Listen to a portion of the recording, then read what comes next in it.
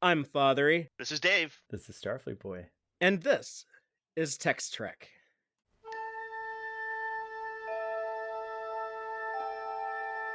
Engage.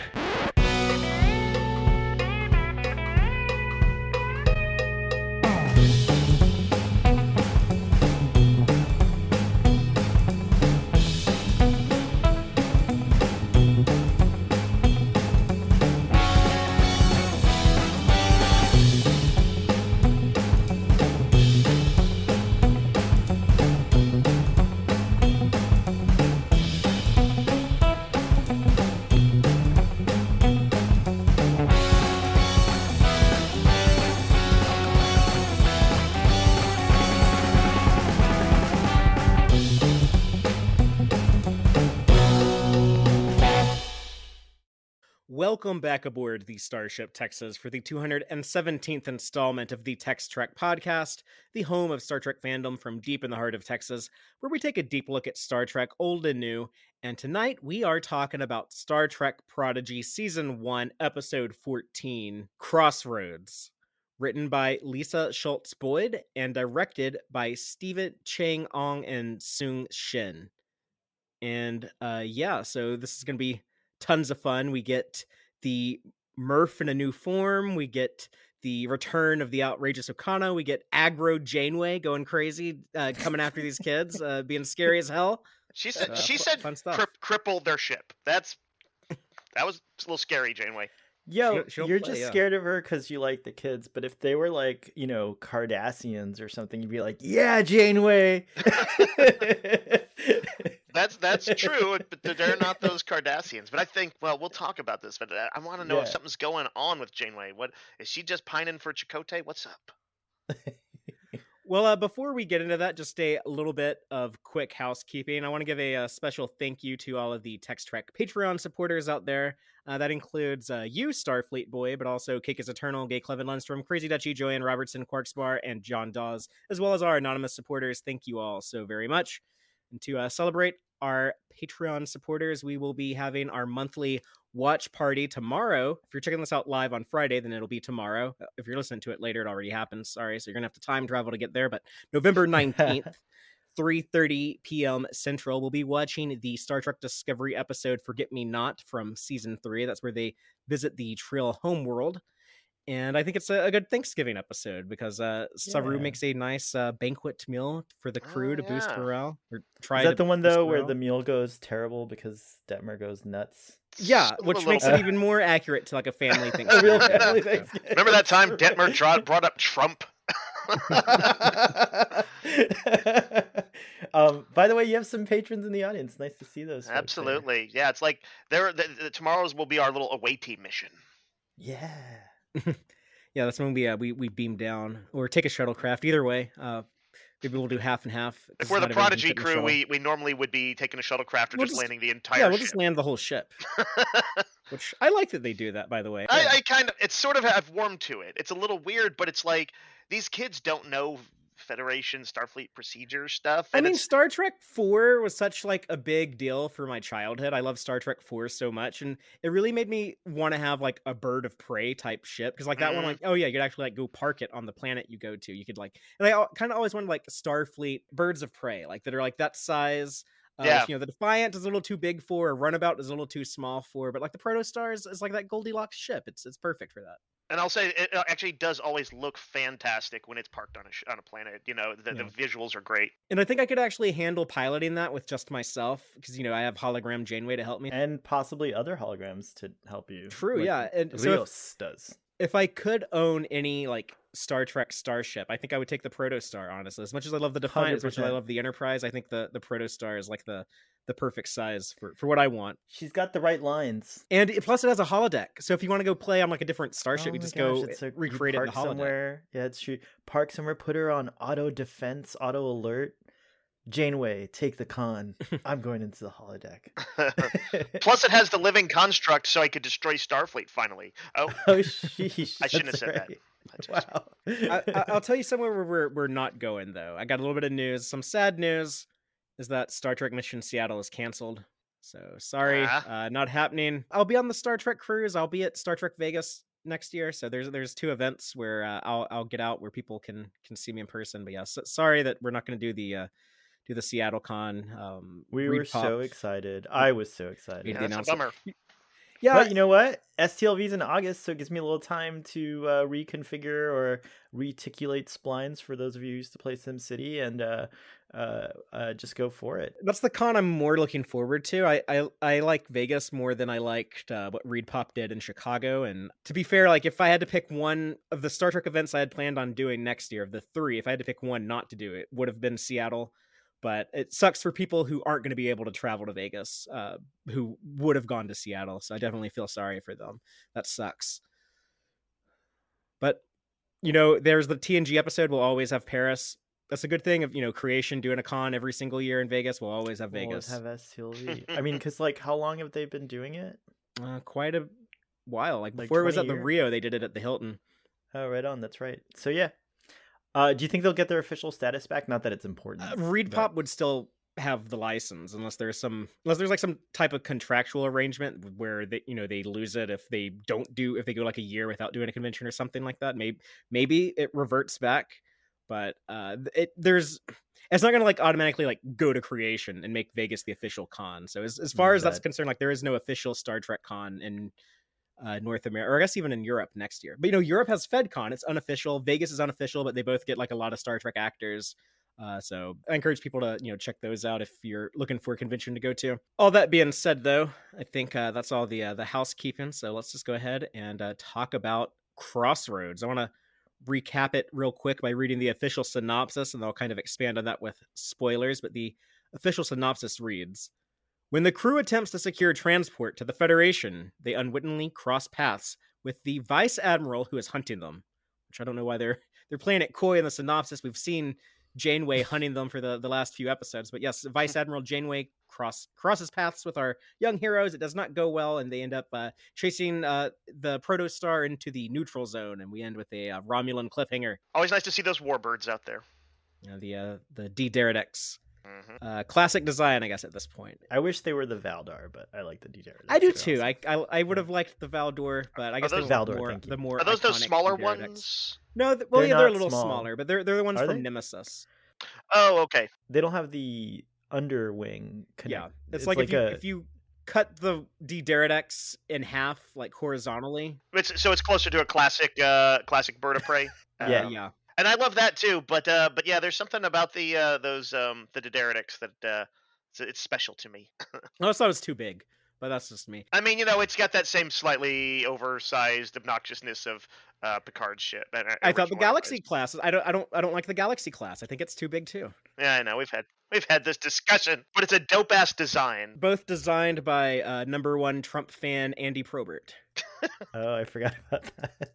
Well. One forgets. But, enough about all that. Sorry. Sohel, would you like to go first and just kind of tell us your opening statement, your broad impressions on this episode, Crossroads? Hella fun, man. I mean, I just think this was such a good chase episode. Like what would you call it? Like a caper? I don't know. Like in terms of I would call it like a high speed chase or pursuit. Yeah, like a high speed chase, and it's like a car chase, but a starship chase. Yeah, I really enjoyed it. I liked the whole thing. It really touched me emotionally, but it also thrilled me. I thought that the action was just done really well. Obviously, delightful to see Okana again, and also just cool to see him aged and different. He's not quite the dash. He's still handsome. Silver Fox Okana. Yeah, he's Silver Fox Okana now, but he's definitely still handsome. He's not the young kind of heartthrob that we met in TNG. So it's gonna be interesting to see him in this phase of his life. And no, it's just the whole sequence on the base was awesome. I just have a lot to say about this episode, but overall, Prodigy keeps delivering just really great, fun episodes. These 2 animated shows, Star Trek animated shows, are really surprising me. I didn't have low expectations, but they're exceeding my already high expectations, so it's pretty awesome. Right on. Dave, what about you? What do you think of Crossroads? I gave it 2 watches, and the first watch I was kind of disappointed.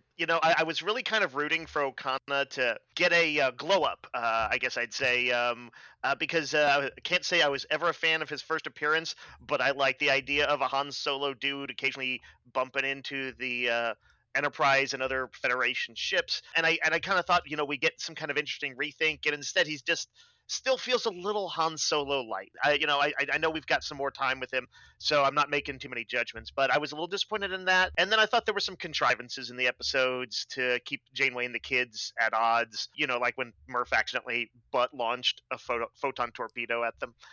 That said, I watched it a second time, and I found I still had those criticisms, but I found a whole lot more that I liked in it. I actually thought the kids had a good baseline plan to leave the protostar sort of in hiding and just get in touch with the Starfleet by what other means they could find. I really liked Danaxi Depot as a location, and the planet looked great. There was, like Sohail said, great chase, and I liked all the kind of even if it was a little contrived, I did like all the meetings of the Dauntless's crew with the kids. All the sort of little one-on-ones and arguments and help. Sometimes they'd help them out a little bit, and it was cool to see. And I do like those Romulan Warburns. So I'm going to say that I was like mildly disappointed maybe in the whole episode, but I had a lot of good times along the way. That's where I land. Cool. For me, I had an utter blast from beginning to end with this episode. It's one of the Prodigy episodes I've enjoyed the most, and I've liked the show from day one. I thought they actually did a good job addressing all the obvious stuff, like, why don't they just drop off the ship somewhere and try to go talk to Starfleet and something like that. I think it definitely does really lean into the maybe a trope of it's all just like a big misunderstanding, and like, why don't these people just actually take the time to talk or whatever. But I felt that it was believable enough, and more importantly, I was having so much fun with each development that I was just buying it. And I've also I've read enough superhero comics where like whenever characters meet for the first time, they always like disagree over something dumb and fight each other, and then you get like a cool action sequence of them fighting each other, and then eventually they team up to fight a bad guy, which is what I'm sure will be the case here. But I like seeing that applied to Star Trek. David Mack did it in that Star Trek Discovery novel where we see Pike and Giorgio go up against each other. So for me, it was a ton of fun. I loved seeing more of the Dauntless and the Dauntless crew, and kind of seeing, instead of just a quick little brief scene with them, we kind of get to follow them on their mission for the entire episode, in addition to following the Protostar kids. So that the Dauntless is growing on me. I used to think I didn't like this design, but it's growing on me. It's cool. It's a fast ship. I love the Dauntless bridge that they took from the Voyager Dauntless, that was the fake Starfleet ship. The action in particular was really great. I loved the chase. It did feel like it borrowed a lot from the other Star franchise, but it's okay to do that every now and then. The show continues to feel more like familiar Star Trek as they get closer to the Federation. Now we're getting people like Okana, who we've seen before, pop up, or we're getting Romulans and Xindi. There was some Xindi from Enterprise and whatnot. There was a freaking Kazon. I think, right? Wasn't that a Kazon? We had seen him in Prodigy before, though. It was the same he dude? Sold the Cation kitty into slavery. That's the dude. That guy. Oh, he needs to get punched. Okay, sorry to interrupt, Valerie. Yes, Go ahead. I didn't realize. But what I was saying is that I like that Star Trek is such a large sandbox that we can explore like these different, corners, and some more strange and unusual than others.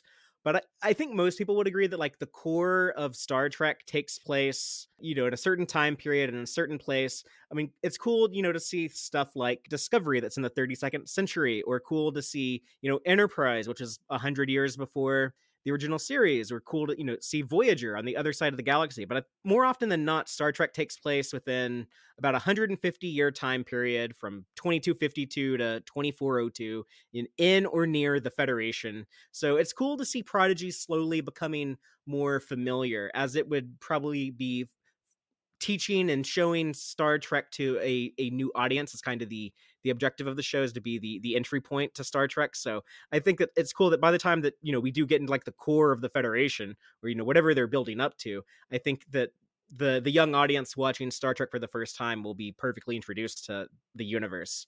So it's exciting to see the show continue to do that. I definitely think that there were some contrivances in order to maintain the conflict, but they didn't really bother me. And Dave, one thing that I learned from you that you point out a lot in movies and stuff that I really like, the example that you give is when things don't work out well for your heroes. In fact, it's better like when things work out like worst way possible. The example that I've heard you give a lot is Indiana Jones in Raiders of the Lost Ark, with the tank, and then the chase in that movie, and then everything that could possibly go wrong for Indy goes wrong. And that's how I felt when Murph hit the launch torpedo button on accident. I was just like, Jesus Christ, like this is just going, it could not possibly be worse. So for me, it made things more interesting, more exciting, and more dangerous. Well, it nicely paralleled the first adventure when Murph landed on the panel and launched. Yeah, which is why I think Murph is destined to be the tactical officer. I think he's going to be the one who's shooting and fighting. And I mentioned that last week with the show's writer Aaron Walke on board. If you missed it, go check out last week's show. We had Aaron I didn't here. miss that episode, but I missed being on that episode. Oh man, that was so much fun. Fun episode, Aaron was great. But when I brought that up, he said, well, it does help that Murph is indestructible. So I think I'm onto something. Father, I was thinking part of why I had a little, whiplash with some of the contrivances in this episode was that a surprisingly amount of the time the show will sort of subvert my expectations. We talked about how Gwen didn't lose her memory for very long. It didn't take like the whole season to come back. Or Janeway and her crew have essentially caught up with the kids pretty quickly once they are on their trail. And so now we move to something that's maybe a little bit more tropey in the kind of the misunderstanding phase. But like you mentioned, this sort of classic superhero, they fight, then they team up thing. And I think if you allow yourself to kind of go with that flow, it can be very enjoyable. But you do have to, there's like a little bit of a mental switch you have to, I think, pull off. I did notice in the audience that Joanne said, had a good point. She said, I also found the failed communication attempts frustrating, but then I wondered if it might be an object lesson about why trust and communication is important. So again, thinking of the newer viewers, Starfleet essentially is new to those viewers as it is to these kids. And a little miscommunication maybe feels more like the way kids would communicate with authority figures on that level. As far as the kids go, I noted that when they got together and they were kind of planning what's next, I love that scene. They were doing that typical Star Trek download, like, all right, what did you encounter? What did you encounter? Oh, okay, this, it makes sense now. Wait, I thought you said the diviner was out of the pic. Like all these, like, they're getting together and communicating in like a good way. They're productive. They're it felt really good. And like, it felt like a difference from how they were in the beginning of the season. And I'll just say, even though I'm not used to Leggy Murph yet, one thing I did appreciate is that my friend's daughter said, oh, that's like when I was crawling and now I can walk. And I was like, oh, yeah, there it is. So like Murph, I think since Murph relates so well to kids, I think Murph could be a great kind of like, way to talk about development and growing and changes. Like what a dramatic change, right? That's kind of like what happens to us as we grow. So, right. Yeah, it's a safe way to talk about puberty, I guess. Yeah, there you go. Except, but I like when he was a pet. Is going to be my ongoing issue there. I was like, I liked him when he was the equivalent of a dog, and now I'm thinking of him as a more sentient thing, but that is actually a pretty classic sort of Trek thing, is to sort of realign one's thinking patterns and ask you to recontextualize in a way that, mirrors how we should hopefully be able to recontextualize things in the real world. Well, you can't just love them when they're cute puppies. You got to love them when they grow up. Boo. Nice. Also, right. I don't know, Dave, but as far as I'm a cat owner or cat person. I'm a cat guy. And cat guy. Look, see, I got this here. Those suckers are smart as F. I think they're like they just can't like talk, and I think that's what Murph was. He's gonna be a smart cat. Yeah, exactly. So we just don't understand. We didn't understand Murph. We might still not understand Murph, but I have a feeling he's going to start talking, or they. I don't know. I wondered if Murph is he taking on those humanoid figures because that's what he's around, or is that the standard development for his race? I'll be interested to see those questions answered. And what's the deal with the little floaty bit above his head? That's what I want to know. Oh, I don't know if I noticed that. Yeah, there's like a little floaty bit. Well, we can talk more about Murph later. Sure. Yes. Sorry, everyone's all like Murph. Let's start off with the beginning of the episode, the ditching of the protostar. I loved this because that's the thing that people were saying is like, well, if the ship is the problem, why don't they just park it somewhere and then go to the Federation by some other means, travel some other way? And that's exactly what they do. So that was, right off the bat, the episode started off well for me. We got to see kind of what everyone's up to. Jankum Pog's frustrated as an engineer; he can't figure out the construct weapon thing. Rock Talk taking care of little sick Murph. We don't know what's going on with them at the beginning of the episode. And then I liked Hollow Janeway, like her goodbye, where she's like, "Just think of it as see you later, and I'm sure y'all will come back and get me, and it'll be like no time has passed." There's kind of a fun payoff to that later. But you can see how they've built up a bond too at this point, Yeah. where Rock Talk gave her a hug, and it was still a goodbye with somebody they'd come to care about. Also, I think you could hear Murph gurgle under the thing when she said, "I can't wait to see whatever," like she said about Murph. Yeah, he's still listening. It's like a baby in a womb that's still like listening to what's going on. They do cool stuff with scale in this episode with the protostar. When we open with Gwen standing outside of the ship on that ledge, you kind of get a good sense of how big the protostar is, and then later, when it shows you how small the protostar is compared to the Dauntless. I really love when they play around with scale. We'll talk about that more when it happens, but that was cool. Yeah. The Denoxy Depot, it definitely feels like what they called it, a haven for smugglers. It felt like we basically want to do a hive of scum and villainy, but we can't call it that, so we're going to call it a haven for smugglers instead. But this is where Okana should have, and I do kind of regret that we knew about this for so long, that Okana was going to be in the show, but here he is. I hope that we get to see some fun stuff from him. I think they're saving some big stuff for the second part, because this is a 2-part story, it would appear. Makes sense. They were just kind of skirting up against his world a little bit. By the way, are they in the Delta? No, I'm sorry, the Delta Quadrant? Well, we had Aaron Welke on the show last week, and right, they're on the edge of. Yeah, he told us exactly where. Well, not exactly, but very narrow area where they are, and that they're kind of at the point where the Beta and Delta Quadrants meet, and there is a area near there where the Federation and Romulan Empire border each other. Which it's not too terribly far away from where Tars Lamora is, because Tars Lamora was always on the closer side of the Delta Quadrant. So they haven't traveled, I guess, too far over these 14 episodes, but still, like, far enough. They basically started in like the same neighborhood where Voyager would have ended up near. Where they were before they made that last little trip home. The reason I asked is because this is like, that hive of scum and villainy, isolated place, but the Delta Quadrant, at least maybe in this area, isn't exactly like major shipping lanes, it seems like. This is still a little bit frontiersy, or at least close to the frontier. So yeah, you've got to kind of look for transportation where you can find it, and that's, the Denoxy Depot. Right, and that's where the Xindi security guards popped up, which we've never seen outside of Star Trek Enterprise. They've never been in anything, but I got a big smile on my face when I saw them. I was like, "Oh, I know them. They blew up Florida." They didn't. We should be thankful. We should be thankful to the Xindi. Yeah, right. Actually, they go right through some of the bad parts, so it's great. Don't they go right through where you are in Miami, though? Isn't that no? Miami got spared. Miami's too precious. But Space Miami, remember? Like it's right. Lots of tourists from all over the Alpha Quadrant come to Miami. So I'm pretty sure Miami is going to be underwater by the time we get to the 22nd century. So. No, remember they restored the Earth to its a more idyllic state. Right. Yeah, Picard season 2 explained how we and Lewis climate change and Lewis, his friend Lewis back at the in Labar, he's working on that huge terraforming or whatever tectonic plate project or whatever.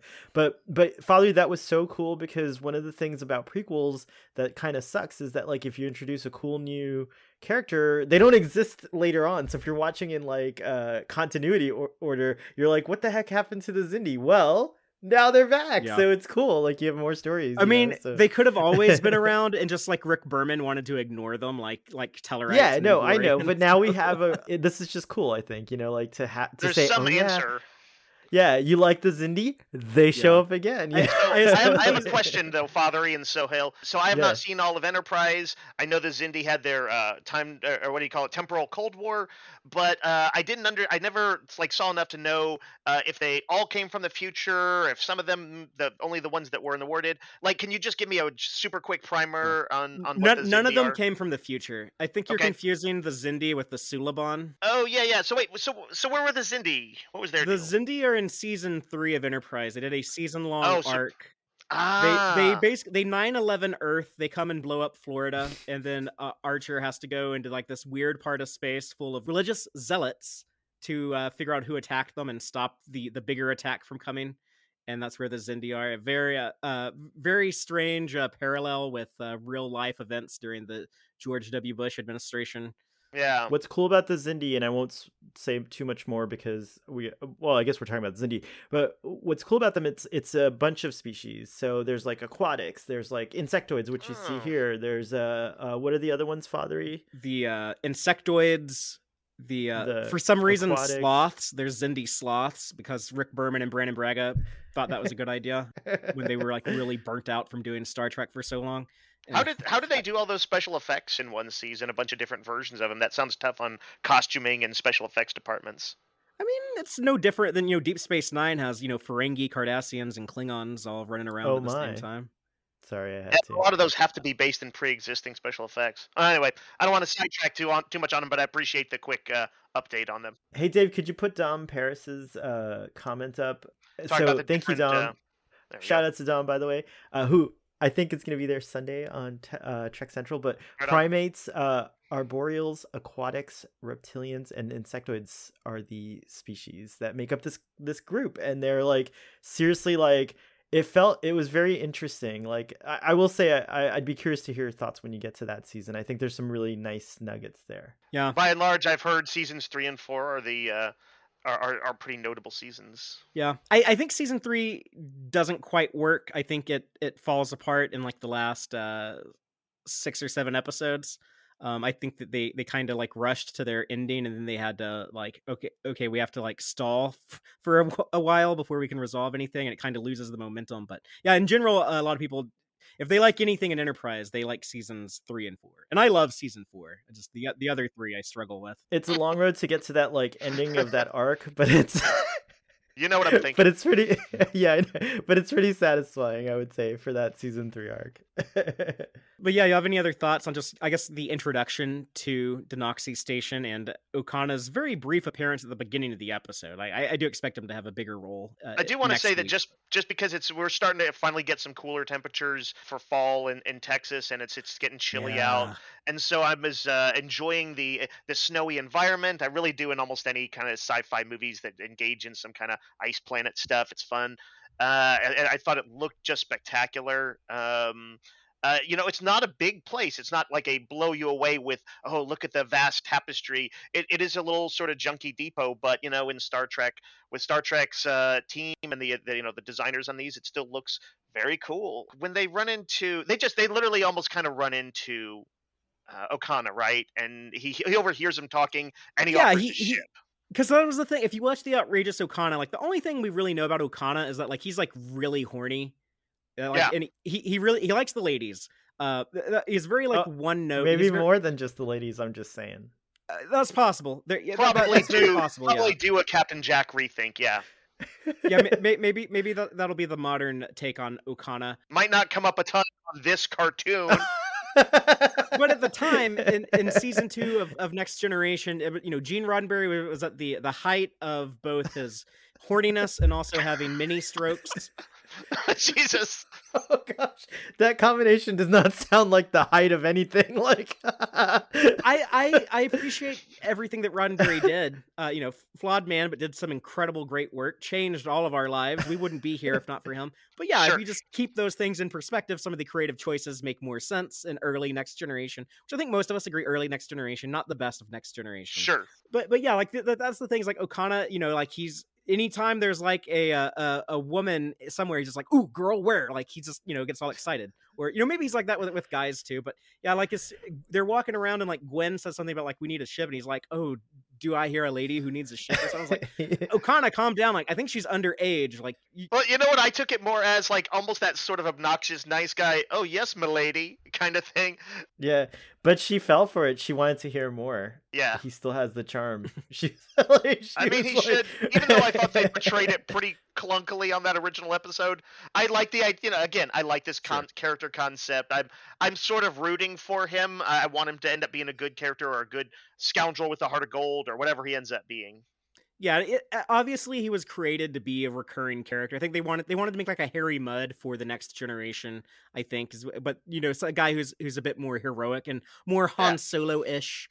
sure. Now he's got a nice dad bod. I don't know if that's But like... Did he do the Campbell, Irish oh, too, that's his right? name, right? Billy Campbell, the actor. Yeah, yeah. Yeah, thank you for coming back and doing Star Trek again after that that one off episode you did long ago.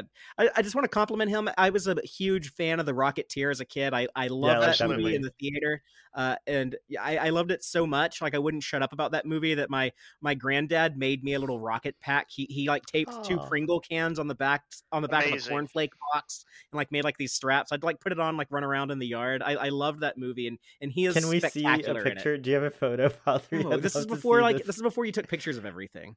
You Sheesh. just I'm had gonna have to do memories. it. You just had memories back in those days. I'm gonna have to do an AI generated image of We'll it. recreate it on the holodeck. On the holodeck. It's So, true. so the eye patch is new, right, for Okana? Yes, and actually, Dom's pointing out we saw it first on Lower Decks. I guess you don't What? watch that show. Yeah, It's true. I shun it. Okana had a blink and you missed it appearance in season 2 of Lower Decks in the episode An Embarrassment of Duplers. He was DJing a party at a starbase. And they gave him an eye patch there because this was already in development when they did that episode. And now that these showrunners are in communication with each other, they know what everyone's doing, they're able to line things up like that. So that's cool. It's awesome. something I think we're going to see more synchronicity like that in the various Star Trek shows going forward. That is actually really cool. Even though Lower Deck sucks. No, wow. I'm just trolling. I'm just trolling. It's I know, but no You one can think it sucks, understands dude. that It's on the fine. internet. It's not worth like the 2 seconds of a cheap joke because people take it is. serious. No. Father, you mentioned this last night, but Dom is also pointing out that this planet reminded him of Rigel 10 from Enterprise's Broken Bow. Yeah, that first episode of Enterprise, they go to a Yep. kind of shady outpost on a frozen world like I this. love that station too. I'm an easy please with a futuristic snowbound station like that. But I'm with you, Dave. I enjoy the cold weather. What little of it we get here in Texas, which is nice. We don't have to deal with too much freezing temperatures. So as long as it's above freezing and under 68 Fahrenheit, 20 Celsius, it's kind of like my ideal temperature. I want it like above 32 but below 68. So it hit at a good time. Dom's asking what Okana is smuggling, and we ascertained that they're Ferengi balls. Ferengi balls. I think they're Ferengi computer technology things, but yeah, I'll talk more about that in the Gorn eggs. Yeah. But definitely Ferengi tech. But let's talk about the Dauntless. We see the diviner in recovery, I guess doing physical therapy and sickbay. Also like some mental therapies. Where's my progeny? I love it. I love John Noble's like He's working with Ensign Essentia, who Yeah. seems very invested in his recovery. I was going to say maybe bonding a bit. Is there something is there some manipulation going on, do you think? She's also the one who said, hey, maybe if we give him that fluid from his suit, maybe that'll help him recover. Oh. At the time, Dr. Noam said something like, oh, you're all ideas or whatever. Yeah, he says, I wish I knew how to kiss tell like you do. Yeah, just Essentia does seem like she's maybe she's exerting an influence on events. Like you would, but like in a way you would hope for having officers who are kind of take initiative and help out a someone you're trying to help recover. So although it does seem like there may be something going on, I wouldn't say it's set in stone yet. Well, we're keeping our eyes on her. It's Right, sus. right, It's yeah. very sus. Crossroads are also where you make deals with the devil, by the way, just a reminder. Oh, Not just choices, but sometimes a deal with the devil. that's a good one. I didn't even. Yeah, I'm think gonna about it, keep- but I'm that's gonna keep 100% watch on true. it. Hmm. His memory does seem to be coming back. He remembered that catchphrase that he had previously, that there is no barrier I cannot overcome or that we cannot overcome. He said that a lot to his daughter previously. And then he remembers her name, Gwendala. So Yeah. he might be recovering from his Medusa attack. Medusan. Or yeah, Medusan, not Medusa. That's I've been playing God of War, so mythological entities are on the front of my mind at the moment. But yeah, the Dauntless goes off to Denoxy Depot also because that's where Barnus Frex is. So this all kind of made sense. Oh yeah, the Protostar is just near Barnus Frex, so it kind of makes sense that Frex and the Protostar kids are both at the same depot. So I bought that. Frex is also, he's a big weasel, man. I'm like, how did this guy get in Starfleet? He's I like that he kind of sucks as a Starfleet officer, though. That makes sense, like why he was assigned to that shitty outpost. You know what? Even an outpost can get a good posting, but yeah, I guess so. I would love to see him show up in Lower Decks, like maybe see him, like, I don't know, kind of be a shitty Starfleet officer in Lower Decks and get assigned to that outpost. I like that or idea. something. That would be fun, a good use. Since Lower Decks takes place just a couple of years before Prodigy, it would actually line up really well. Oh. Father, you're pulling up the image of the Dauntless crew beaming down, and man, they're like cold weather uniforms. Look so cool. I have a 23rd century version of that. I should have worn that today. Oh yeah. You know what seems weird to me is that Essentia has those fingerless gloves when she's just like on the Dauntless on the ship, which seems a bit strange. That is a little odd. Gwen has fingerless gloves like that too, so maybe I don't know if there's like a glove connection, but interesting. I don't know if there is a glove connection. But look, they all have fingerless gloves now. You're right. That's the case for a number. Starfleet never. I guess Starfleet never invented touch technology in your gloves like we have today. Like you can use an iPhone with gloves today because they have like a little kind of element in the gloves that reacts with the screens. But I just like seeing the Dauntless, the kind of the whole away team. You know, the core group of 4 down there. The classic Starfleet uniforms look cool, and they got both respect, a little bit of fear from the Klingon that they run into, and Essentia is able to scare off a Klingon. He looks at, there's actually a close up of like the Starfleet comm badge. He like looks at that and he's like, oh, I'm not gonna get in a fight with Starfleet. But I guess this Klingon is kind of shitty. He tried to trade something with Gwen. I guess he was gonna offer transport, but he wanted her heirloom. I guess he saw it might be a valuable weapon. Yeah, I'll just take it from you. He was clearly about to steal it. Yeah. Going back for a second, the Jenkem Pog scene and rock scenes broke my heart. I felt really sad for them. Yeah, Kaisis just ignores this little girl Brakar, who I know is like a giant rock monster, but I don't know, like you'd think like he might like have taken some interest in her, asking for help or something, but he just walks past. The Starfleet crew's definitely not, what I want them to be right now. Right. I think the kiddos are a better example right now. Kind of true.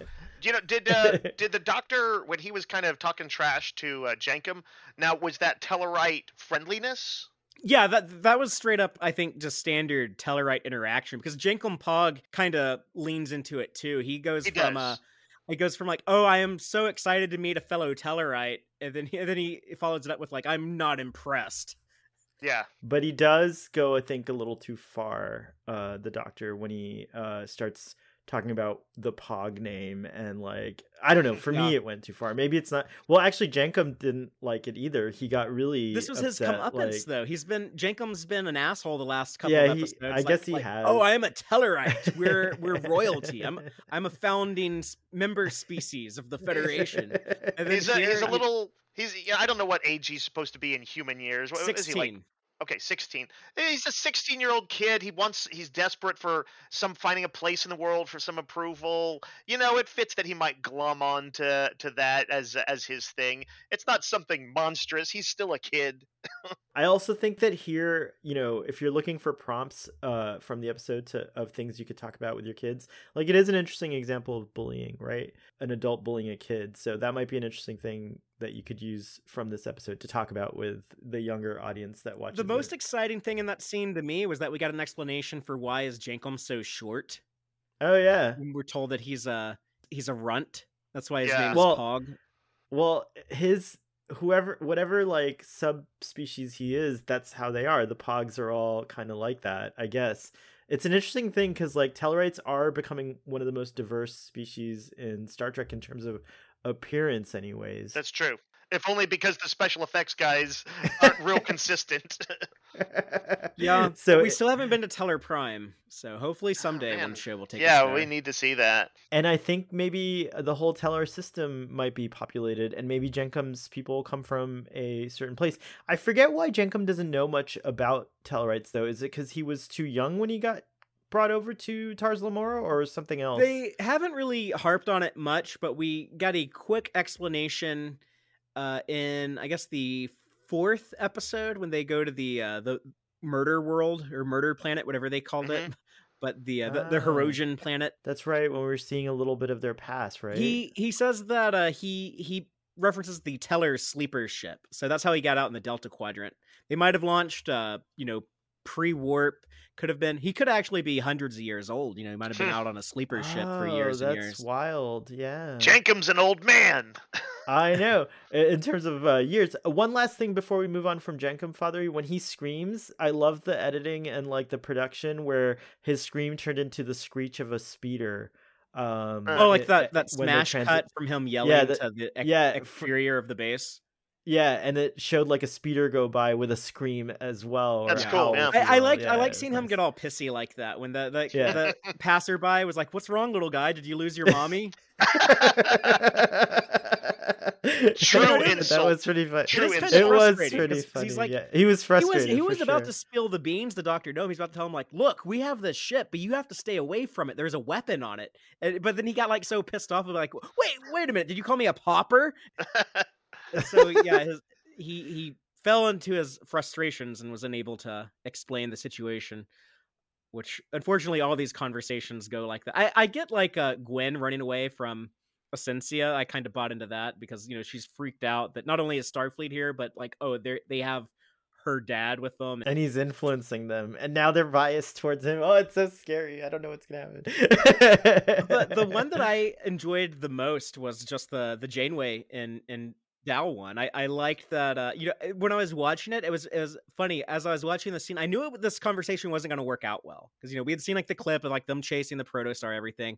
So I'm watching this kind of like on the edge of my seat, like, oh no, I want this to go well, and I know it's not going to, and just that nervousness is kind of waiting for it to all fall apart. But I liked the dialogue. I love the way they frame this scene in the beginning where both of them have their backs to each other.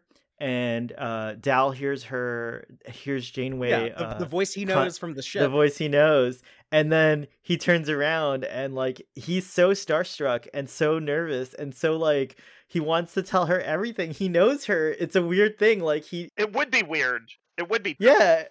It's kind of like a fan meeting a person they've seen on TV, right? Because Janeway is a version of this person. And a very good version, mind you. So it's like she even says, "If you're in a jam, look me up. Look up, the real me." Like, which I thought was a good idea. Yeah, mm-hmm. I thought that was cool. And so this scene is, I actually consider this a perfect scene in Star Trek. I'm gonna just say that. Okay. And how beautiful is that line from Janeway? Fear of failure has killed more dreams than anything else. Yeah, that was.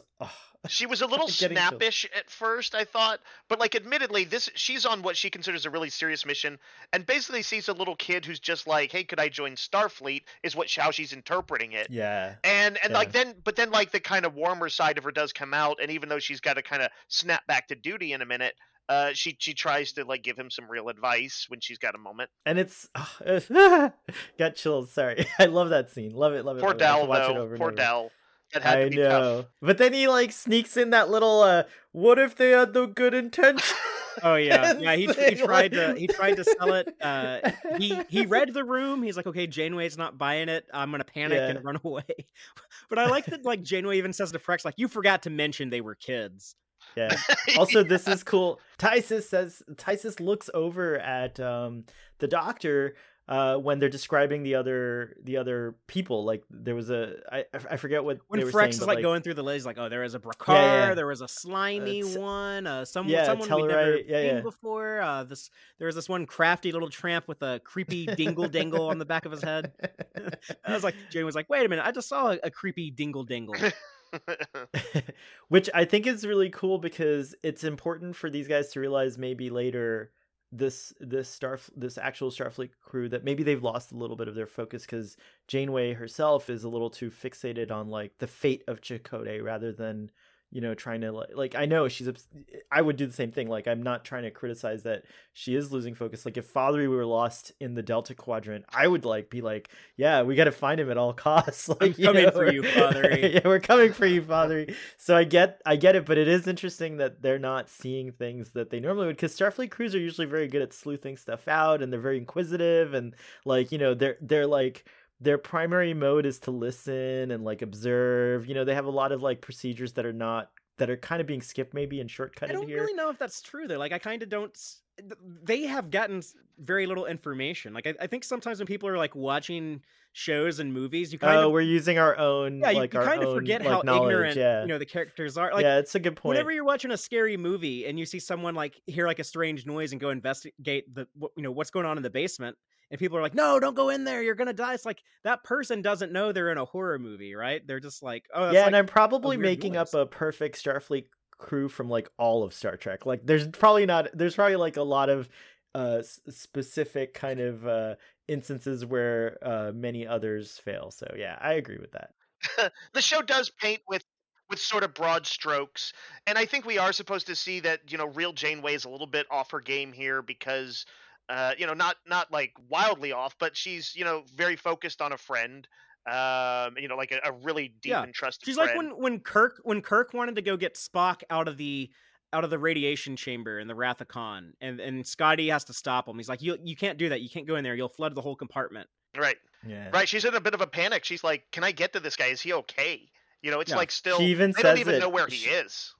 She even says like Chakotay his fate could be worse than being imprisoned. He could be dead. Yeah, that's so all they like, know is really, like the diviner is like, yeah. oh yeah, I think I saw that guy being imprisoned. I think I imprisoned that guy. He didn't remember that part. Well, do you want to talk about the chase? Sure. Yeah. It was very Star Warsy. That vehicle that they're on, kind of like an open air land speeder, is what they would call it in that other Star franchise. But it was fun. It was something that would be hard to do in a live action show. Movies would have like the budget where they could do this, but in animation, that's one of the freedoms you have, is you do these more elaborate action sequences like this. Right. Would this be considered like a skiff type vest, like a skiff type vehicle? There's not really a common term for it in Star Trek. Just like a hover ground vehicle. We've seen stuff that hovers, we've seen sort of little hover platforms and stuff, but I don't know that we've seen much in the way of vehicles. But what it reminds me that, this is, I think, a little bit of the influence of the Kelvin universe, that kind of more action-oriented stuff that does have, frankly, some Star Wars influence. That we know that was JJ's thing. Yeah, we know. He said it 100 times when they were promoting Star Trek 09. He would always be like, I never cared about Star Trek as a kid. I always liked Star Wars more. At least he was honest. It's weird that he would sabotage his own production like that, though. I think he was just trying to be honest, I guess. But anyway, so all that said, I think it's a pretty cool chase sequence. It's a lot of fun. These are youthful kids, and they need to have some actiony moments that aren't just like a phaser, but another phaser battle or something like that. And so this is the equivalent of like almost like the kids on bikes in ET or anything else like that, where they're just trying to get away from the agents, the cops, or whatever, who don't know what the deal is. By the way, Dave, I only said that to use the word sabotage. I really don't think that he did that. It's just like to say it like William Shatner. Right. I like that they had the actual beam phasers. Me too. The like Xindi security dudes. Yeah. I'm a fan of the beams over pulses. I mean, I like they are the my pulses. favorites. Absolutely. I mean, the Wrath of Khan made the pulses cool, but yeah, beams are better. Yeah, those were like beam pulses though. It was like pulsy beams. Yeah, they kind of were. Best of both worlds. Yeah. But how long was Okana like hiding in the trunk of that vehicle? How long has Okana been hiding his whole life? That's the real question. Always some Xindi security guards or someone else. Someone. He's always hiding. That's another thing in the outrageous Okana though. Is like multiple parties were chasing after this dude. It's true. I liked that little moment of bonding between him and Jankum Pog when he's like, "Hey, we can use this illegal, fuel boost thing, this NOS," and Jankum's like, "This guy knows what he's talking about." Yeah, the chlorine trifluoride, which I think is something from real life rocket fuel. No. Okay. In Star Trek, it's illegal in most parts of the galaxy. And they just destroyed the ozone layer of this planet. Well, no, I think that actually is like very toxic for the environment, so it makes sense for it to be outlawed in the future. But yeah, that was cool to see them Dukes of Hazzard it across the canyon, Yeah. and it's funny when they get back to the ship and Hollow Janeway is like, oh my goodness, you finally made it back. How long were you gone? And they're like, yeah, we've only been gone for like 45 minutes. Like we literally just left. That's It's the pretty good. same episode, Janeway. It's still the same episode. By the way, this is a small thing, but when they shut her down before, I like that she closed her eyes as if she was going to sleep. When they first shut her down, that was just a nice. Maybe little she touch. wanted to power down. Like that was the thing. The Doctor and She's Voyager. like that. She's like, I just need a little break. A The nanosecond. Voyager Doctor had the ability to turn his program on and off. He would complain if people would like come into sickbay, activate him, and then not deactivate him before they left. He's like, I just have to like stand in here and not do anything till someone comes back to deactivate me. So yeah, maybe she was ready for a nap. Mama's just resting her eyes. Oh, it'd be cool if they give Janeway the ability to activate or deactivate herself Yeah, in future. I agree. That'd be nice. The image of the protostar rising from the thing, it's very cool image. Big shocker for Janeway and crew, but also it just looks dope. Yeah, and again, they play around with the scale there. You see real Admiral Janeway standing in the snow, seeing this big protostar ship rise from underground in front of her. It was kind of a cool moment too when Dal was like, "Oh, check it out, Okana! Like, look, here's my ship. You're trying to show us that piece of shit you fly around in, but yeah, check out this thing." So it's like a cool introduction for Okana to the protostar. Then yeah, we get like this amazing shot of Admiral Janeway looking up at it, and then her tenacity and determination when she's just coldly like, "Dauntless, beam us up." And then you see her ship dwarf the protostar. Like as much bigger as the protostar is to her, her ship, the Dauntless, is like that much bigger to the protostar. It just dwarfs it. And then you see Hollow Janeway on board the protostar being dwarfed by this gigantic Dauntless ship out the window. So yeah, I loved all of that stuff. Yeah, and the way you described it made it even more thrilling. Does Hollow Janeway say something like, is she like, what did you do? Or something like that to Yeah, the she's like, oh, you're running after the real version of me. And you think about like how confident Janeway is. So Yeah. like this creation of Janeway is like, you're running from the real me in this slipstream powered ship. Good luck with that. The other cool thing, I think I saw a post. I realized that it was very similar. There were a couple things similar, and if you're gonna talk about this in the Gornegs, stop me, Fathery. But I love that the scene of the protostar rising out of the snow kind of paralleled the scene of the protostar rising. And what was the robot guy's name? Dreadnought. Dreadnought was like kind of framed in the same way that Janeway was. So yeah, it kind of like mirrored that. And then the other thing is like Dal originally when he was trying to escape, he was on some kind of like, vehicle, like a hauling type of vehicle or like a utility vehicle, and trying to escape with that. And this time he actually makes the jump, whereas before he didn't make the jump. So I like those little kind of nods to the, those little parallels to the beginning of the season. That which is cool. Yeah, he just needed some chlorine trifluoride in that first episode. That's what he would've needed to escape Tars Lamora. Kids gotta break the law sometimes. That's what the lesson is. But more of what I was saying about like when everything just like goes completely wrong for your heroes and they get like even more obstacles to overcome and you kind of have like that escalation of the stakes. This is of course the time when Murph chooses to hatch. I don't know if Murph had much say so on when that happens, but he does emerge in his new shape with his little floaty bit above his head, which is kind of weird. What did y'all think of the new Murph? I really love the old Murph, so I'm kind of still, he's growing on me. He's cute, or like, I mean, he's not like, oh my gosh, Murph turned into a slime worm. I didn't think that what was he like what's his species again? Melanoid slime worms. Yeah, so he doesn't look wormy to me, but I think that there's something, I think he can, I don't know. It's very interesting. He's still cute. He's just not the Murph that I started out with. Not my Murph. Is that what I'm hearing? No, I mean, not yet. Not my Murph yet. Okay. It's like when Groot became a teenager. I'm like, I don't know if I like this reckless new Groot. Right. Right. Yeah. I was really starting to get attached to the previous form of Murph. I sometimes like I have a hard time like connecting with like cutesy stuff in media when it's made to be cute. I do sometimes, like I'm not like immune to that, but sometimes I kind of struggle with it. And Dave, I've heard you talk about this before, but like whenever you're watching something and you're clearly supposed to feel like a certain emotion and you're just not feeling it, then you're just not feeling it, and it kind of sucks when that happens and makes it hard to Right. enjoy whatever.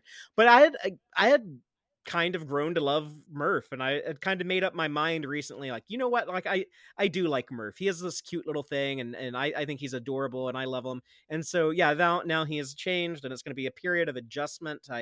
I don't think this is as cute, but I also think that we're going to see more and more of Transformation. Murph changing. Yeah, I think Right. I think he's at least like physically, he'll probably change the most of all these characters. Yeah, I don't want to I don't want to judge too much just based on, okay, his previous version was cuter, which it objectively was. But like I kind of need to see where they're going with it, and I Right. have some pretty decent faith in these writers. I noticed in the comments that Geek Filter asked why he needed to become bipedal. Maybe we'll find that out. I was wondering if it's just because that's what he's around.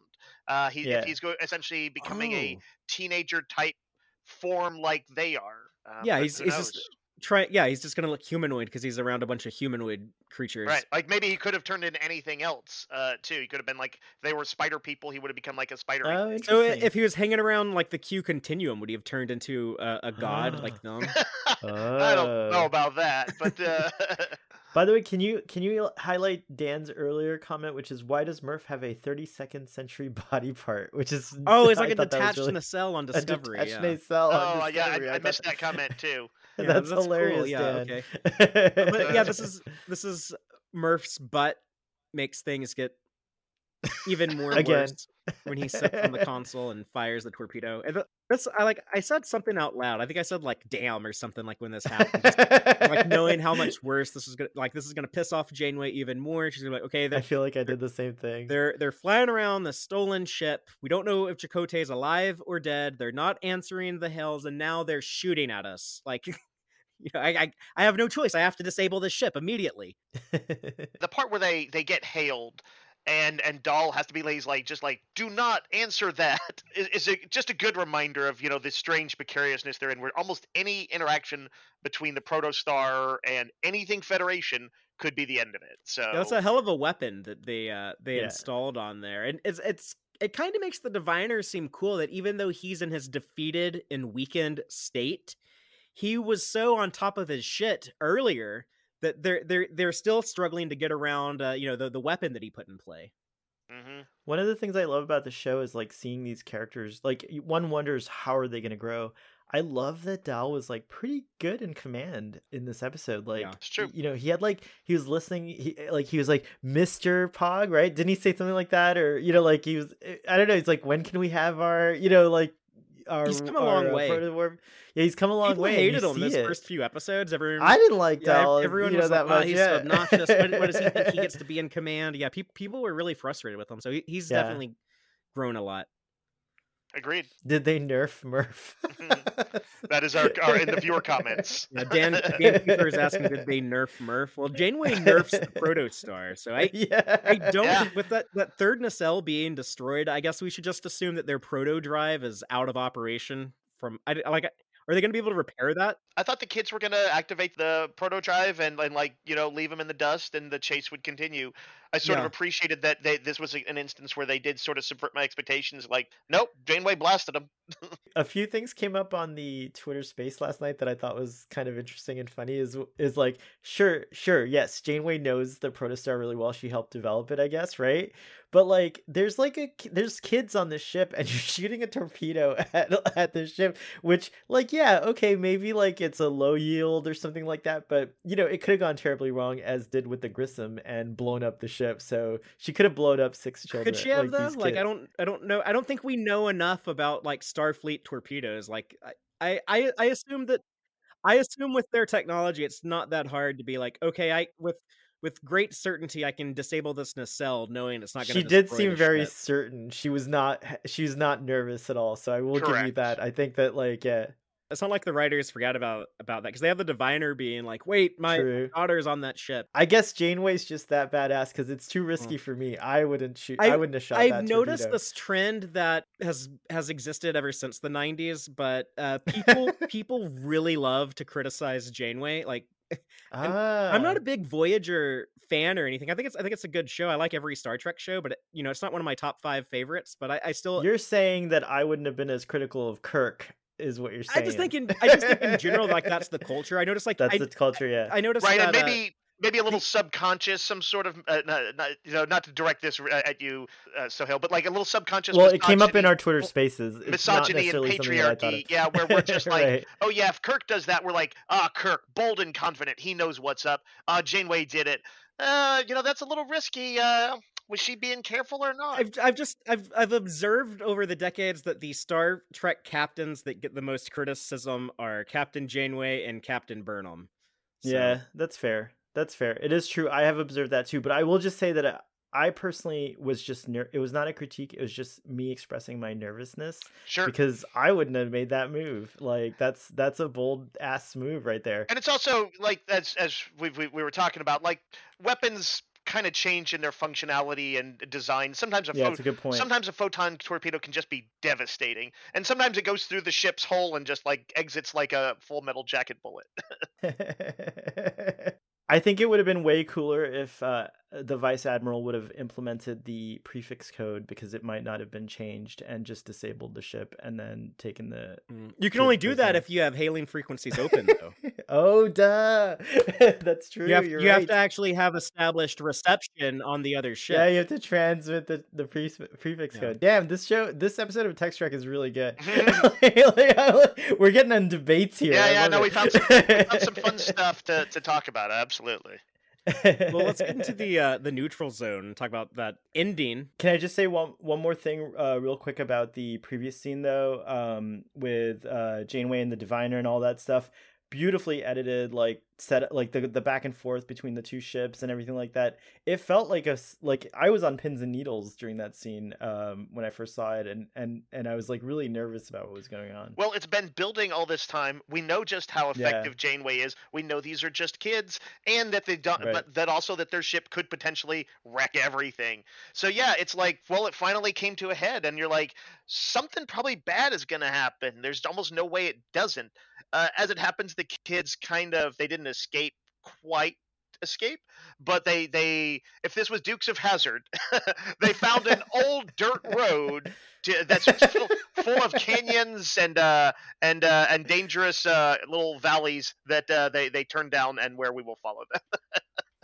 You get a bridge clap for that reference. That was nice. That was cool. Well, Father, he mentioned the Duke boys earlier, so it's true. When I used it as a verb. Whenever you jump something in a ground vehicle, you can say you Dukes of Hazzard it, right?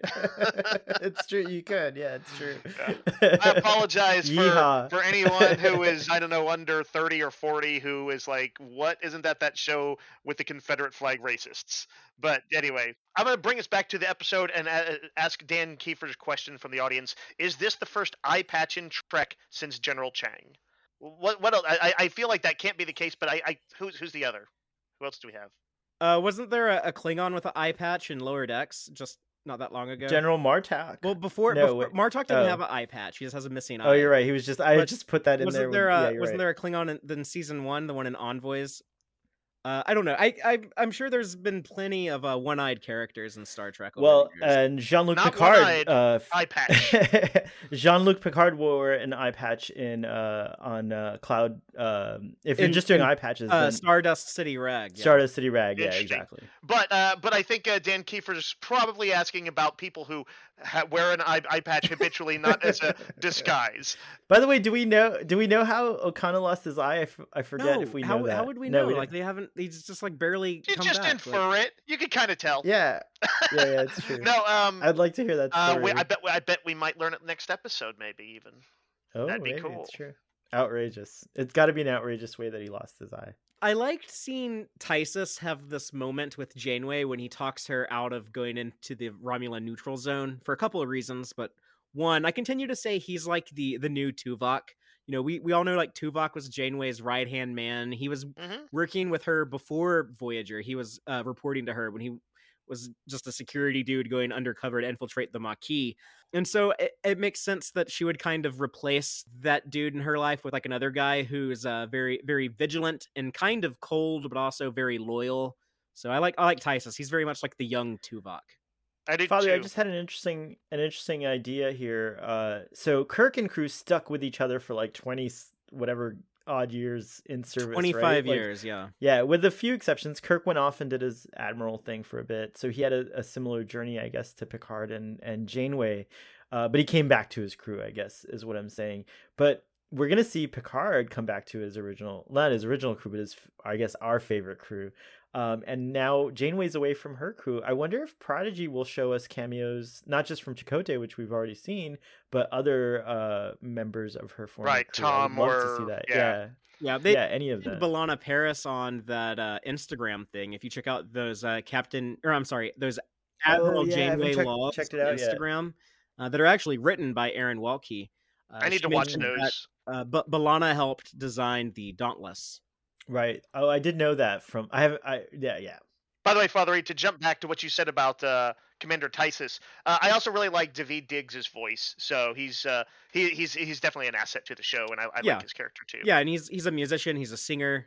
He has like some really weird experimental rap music that I encourage people to check out if you're into that kind of thing. But his performance is good. I love that they were talking about peace talks with the Romulans. There's two possibilities there. It's either like post Nemesis stuff or it's pre Romulan supernova stuff, and they're already kind of starting to talk about evacuations and stuff, and the Romulans being like, well, we don't want to tell our people how weak we are, that we're about to get hit by this nova, so we're trying to keep it under wraps, but also like, can you still please kind of help us, but we don't want it, we're too proud to like ask you for help. So there's some awkward conversations to be had between the Federation and the Romulans on that stuff.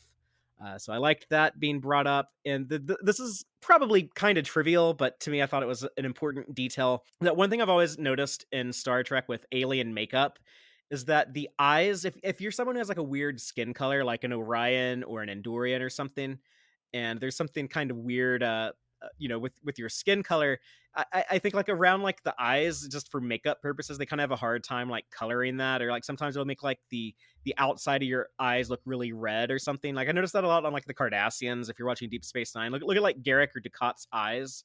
You see like a lot of like redness around there, and it doesn't make any sense for an Andorian to have like redness around their eyes because they have blue blood. Like shouldn't everything just be blue? But I like that you can see like some red veins on his eyes and stuff, and it looks like how they do Andorians in live action with the makeup. And I just love that the CGI matches that instead of matching what would probably be more functional and realistic. I don't know. To me, it just kind of helps marry it all together and makes it feel more Star Trek. Yeah, his eye area looks kind of purplish red. I wonder if Andorians are the opposite of humans, where they're oxygenated. Blood is blue.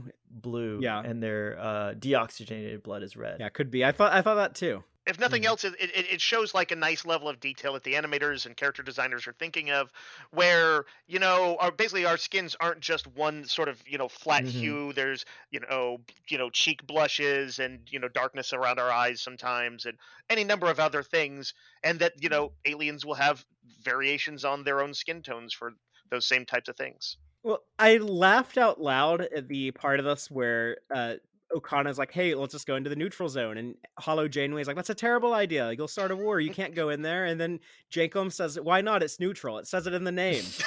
that got a out loud chuckle from me. That's good because hilarious. Like kids listening for the first time, that is a weird, it's an unusual term that that they're not going to know from their daily lives. We can't go to the neutral zone. Why? Like that sounds like Switzerland. That sounds like like the most like conflict-free place to be. Is that what's been updated in modern terminology as a DMZ, a demilitarized zone or whatever? I don't know about updated to modern terminology. Like that's a term that goes back to the 50s, to the Korean War, right? Oh, that's true. So yeah, I wonder, but is a neutral zone something that exists in warfare? Because I've only heard of I have never heard the term neutral zone outside of Star Trek. Except in Star Trek. So maybe they riffed on demilitarized zone to make it original. But they had a DMZ in Star Trek with the Cardassian. Oh, they did. Until they had like you're right. That's where I remember hearing new treaty that displace the Indians again. It might kind of make sense for them to use more sort of a real world reference like that, because it kind of grounds it, makes it a little more gritty. Whereas, yeah, maybe in 60s Trek, they were like, let's use something analogous. The term neutral zone sounds cool and sci-fi-ish. Also, in DS9, don't we realize, there's people that live in these neutral zones too, right? There's like sometimes there's like a dispute when a territory is won, like these kind of zones or they came up with that because they were about to do Star Trek Voyager and they wanted to have an origin for the Maquis, so they explored the Maquis in both DS9 and Next Generation to set up Voyager. The neutral zones can get gerrymandered. But we end with the arrival of some warbirds, and we get I think this is a first for Star Trek, but a black woman Romulan commander, Commander Kaseth, on a warbird. And when I saw this, I thought of our friend Giraffe from Strange New Pod, who happens to be a black woman who loves to cosplay as a Romulan commander. So it's like, oh look, there's a perfect character for Giraffe to cosplay. Right on. Yeah, very cool. And there's an interesting new feature that we see on the shoulder there. Like, what are those called again? Epaulets? Epaulets, or no. I was just like, thank God you're not wearing those ridiculous shoulder pads from the Next Generation, because I hate that uniform. I don't want to see it ever again outside of Lower Decks. It's perfect for Lower Decks and not great for anything else. And I love in Deep Space Nine when they made fun of it. The colors and the design and stuff I was broadly okay with. Those shoulder pads are quite the relic of the 80s, I guess. Yeah.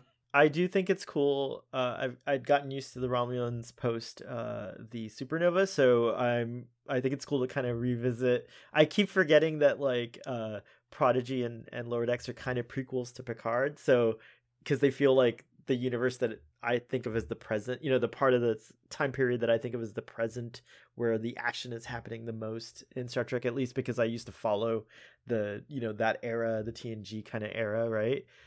So it was funny to see, not funny, but it was a cool moment to see a Romulan and warbirds and like the Romulan Star Empire, in other words, which disappears later on. Yeah, we can still explore stories of them back when they were in their height of their power, or at least still, like a major superpower in the galaxy. And I'm hoping they become a player in Prodigy, even if it's not like just like a reoccurring player, because it would be cool to see some of the events that led up to the supernova and maybe see what the things were going on. Yeah, and Aaron has teased that, I don't know how much we'll see from the Romulan perspective, but I think we might see the synth attack on Mars from the perspective of these kids, because timeline wise, I think that's only like a year away from where we are currently.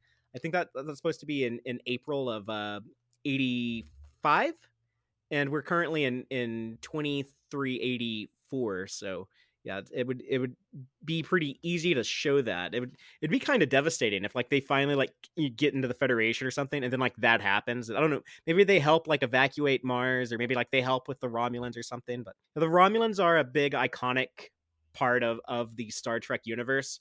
So I'm glad that, if Prodigy is this entry point into Star Trek, we've met a Ferengi, we encountered the Borg, now we're going to show you what the Romulan Empire is. So I really dig that aspect of the show. It's like, and I guess we're going to get big time Romulan stuff next episode. So yeah, cool. And that's another thing Aaron told us last week. I asked him, like, are we going to see some Romulans? And he said, you will definitely see some Romulans. I didn't know it was going to be this soon.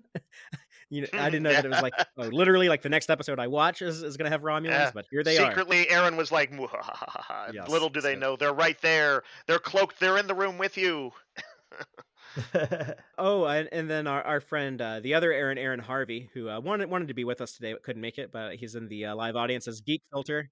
He's saying they might think they were responsible given their weapon. And yeah, that's another thing is like, if this weapon is supposed to make Starfleet, turn on itself and attack itself, I don't think they're the ones that will be responsible for the synths going crazy. But yeah, maybe they'll be like, oh my God, did we do this? That's crazy. Like the Steve Urkel from Family Matters, like, did I do that? I used to do a really good impression of Steve Urkel when I was a teenager.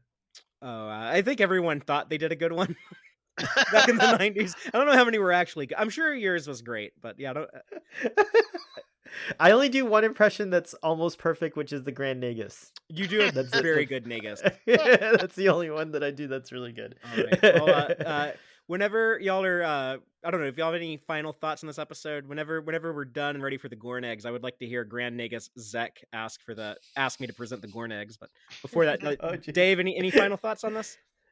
I don't think so. But I am very hyped for the next episode. I'm ready to go ahead and tune into it, despite some reservations about this episode. But again, that second viewing kind of got me back on board, and now I'm in that want to know what happens next mode. Very cool. I'm in that same mode. I want to, Okana seems to have some history with the Romulans. He knew how to remodulate the shields and everything. So, but I will just say that like this conversation was really fun. I love gathering with y'all on Friday nights, even if it's in the chat, just to hear and kind of deconstruct and talk about these episodes. So thanks. Yeah, always end up. And now, Father. Oh, sorry. Go ahead, Dave. No, I was just gonna say. That's a pretty good Nagus, though. That really is. Wait. I like to get the different perspectives and sort of retool the episode in my head. Think about it from y'all's perspective. So what I'm saying is, good job, everybody. Wow, we must be really cool.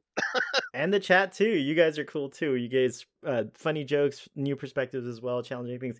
And now, Father, if you'll just go ahead and pull up those Gorn eggs, we can get going.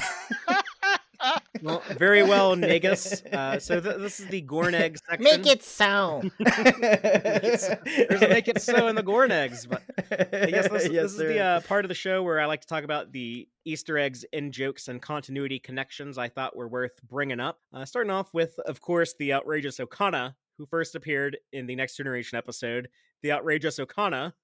And they not only did they bring him back, but they also brought back his ship, the Erstwhile.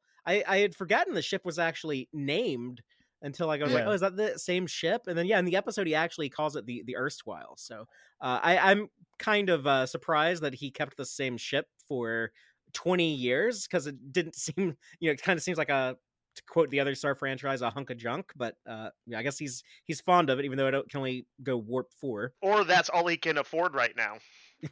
Also, why do you guys think of the Erstwhile as a junk? Or she looks beautiful to me. I don't know. I guess cool. Beauty's in the eye of the beholder. It's true. I like the HD upgrade, actually. She looks pretty here. I mean, that's true. Yeah, the original model is cool, but like this is kind of a cool. It sort of looks grungy. It looks a little bit more very industrial. Yeah. And they are, they are using similar kind of framing techniques that you would see on the Millennium Falcon. Just it's the other way around. We're seeing the aft instead of the fore. But yeah, it's cool. I like that. The Xindi who showed up, I mentioned that the last time we saw them the only time we ever saw them was in Star Trek Enterprise. But then they still have like the same wardrobe of like the black rubber suits with like the gold ribbing on the shoulders. So they haven't upgraded their wardrobe in 200 years. But I think these guys are just like so. They were so grumpy because they're cold-blooded reptiles and they're on an ice planet. So the contraband that Okana was smuggling, those are obviously some type of Ferengi technology. When we first saw those Ferengi orbs in the battle, when one was used to mind control Captain Picard, make him think he was reliving his Stargazer days. But yeah, they used that prop a lot on like the Ferengi ships or in the Ferengi shuttles. So I think it's just kind of a computer display maybe, or some type of like interactive console. But yeah, I don't know how I got in my head that the original prop was like something that Ferengi had bought. So I totally didn't associate it. He could have bought it, technology. But it's, no, but like I imagine it was like someone else's technology. But you're right, we see it a lot. So you're right. It's like that's what Ferengi used. Yeah. When Dal does have his one-on-one conversation with Janeway, we get some of that Voyager music playing. So Nami Melamood doing a great job with the score on Prodigy as always. But we get some Romulan music too later when the Warbirds show up. And she used some of that Romulan music because she does the score for Strange New Worlds as well. And she used some of that in that Strange New Worlds finale. We had the Romulan music brought back there. So that was all cool. And she also borrows a line from Star Trek Picard. She talks about, in Starfleet, you make it so. So, and not only that, but she calls Tysus number 1. So it's like everyone calls their first officers number 1 in modern Star Trek. It used to just kind of be a Picard only thing, not counting like the Pike in the cage and then Picard on TNG, but no one else did it. But now everyone does. But that's okay. It's catchy. I like the idea that Jean-Luc just like caught on to that from like reading Pike's logs or whatever, and decided to implement it for Riker, or for his all Exos. his all his first officers. Yeah, he does that. Exos, yeah. And even his dog, after he retires, he does it with his dog. That's right. But I like that. He's like such a Navy man. I know he's not in the Navy, but like he's such a Navy man. He still kept like the naval traditions, Right. Starfleet man, I guess. But and then of course Dave was thrilled to see his D Deredex Warbird show up at the end of the episode. So that makes it sound like I'm the Easter egg, Fathery. I'm like, it's Dave. What was the episode they first showed up in TNG? The Neutral Zone. Yeah, because it was TNG Speaking and of the episode Neutral Zone. titles were very unoriginal. But That's true. The Neutral Zone. That's true. what was the episode I was talking about earlier with where that Ferengi made Picard reenact that battle? What's the name of that episode? That's the battle. Exactly. like that's so funny. Fathery, what is do we know the title of next week's episode yet? Yes, we know the titles of all the episodes. Oh, okay, that's right. I do know that. We do know that. I just forgot. What is the next week's title? I should look at my notes because I wrote it down. It's Masquerade. Masquerade. Oh, that's a Romulan. Paper faces on parade. Masquerade. So looking forward to seeing that.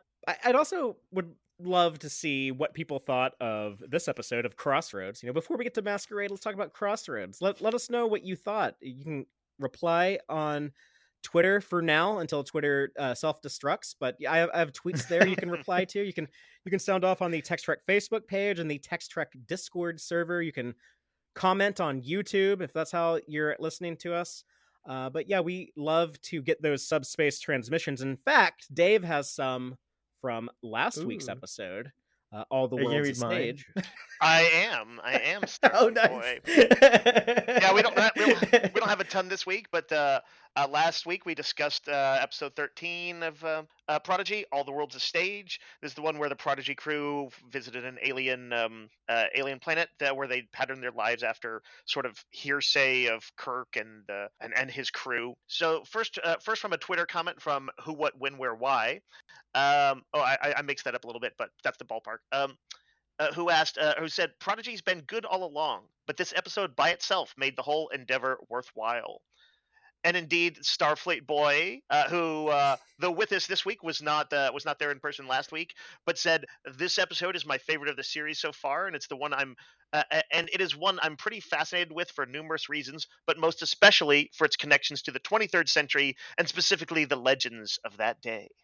So yeah, big deep dive into TOS and loving some loving fun poking. And a big tribute to one of your favorite characters, Starfleet Boy, your space husband, Garavik.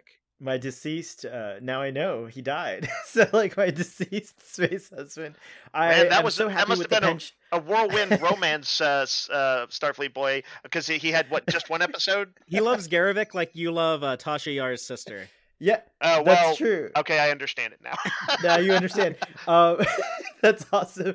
Starfleet is giving me his pension until I die, so it's pretty cool. I get like a little credit. I don't have to use it as long as I live on Earth, but if I happen to go to like Free Cloud or something, I got some spending money. Oh, that's really great. I'm happy for you. Most of the comments that we got were pretty happy with this episode, but let's see. I do want to throw in a little criticism here that Sean O'Sullivan had. He did say that he loved most of it, but he also thought it was a lazy art direction, that all the uniforms are patched together the same way, and that the characters look too similar. Just a little criticism in there on the visuals. And one thing I thought was interesting. Was it lazy art direction, or was it hardcore tailors that just wanted to make? I think it was the limitation of animation and the reuse of the same models. But when I write a comic book miniseries about it one day, I'm going to make it a big, deep cultural thing that they have to have very exacting standards to their tailoring. No, I want to give the final comment here from our YouTube comments to Opinions No One Cares About, who noticed that Murph didn't get sick until the living construct first activated. Just saying. Obviously, we know he wasn't just sick; he was transforming. But is it possible that there was any influence of the living construct? Could be. I don't know. Only time will tell. Yeah, that's all I got. Nice cool. comments. Yeah, thank you everyone who gave us some feedback. But yeah, we're going to have a lot of fun, I think, talking about the rest of the story when we get to next week's episode, Masquerade. So they like ending every 5 episodes, I guess. We get like the 2-parter, right? Because like the episodes 4 and 5 were a 2-parter, episodes 9 and 10 were a 2-parter, and now episodes 14 and 15 are a two-parter. So I'm guessing the same thing will be true for... Oh, we know it'll be true, because we know the names of all the episodes for the rest of the season. The last 2 are called Supernova Part 1 and Supernova Part 2. So 19 and 20 are going to be the same thing. So yeah, every 5 episodes of Prodigy, we get this 2-part story. I see your formula. I see what y'all are doing. Yeah, we'll talk about Masquerade next week. And until then, as always, live long and prosper, y'all. Listen to the Text Trek podcast through Apple Podcasts, Google Podcasts, Spotify, or at text-trek.com. Like us on Facebook at facebook.com/text-trek, and follow Fathery on Twitter at txtrek. Please support us by liking our videos and subscribing to our channel on YouTube. Thank you and take care.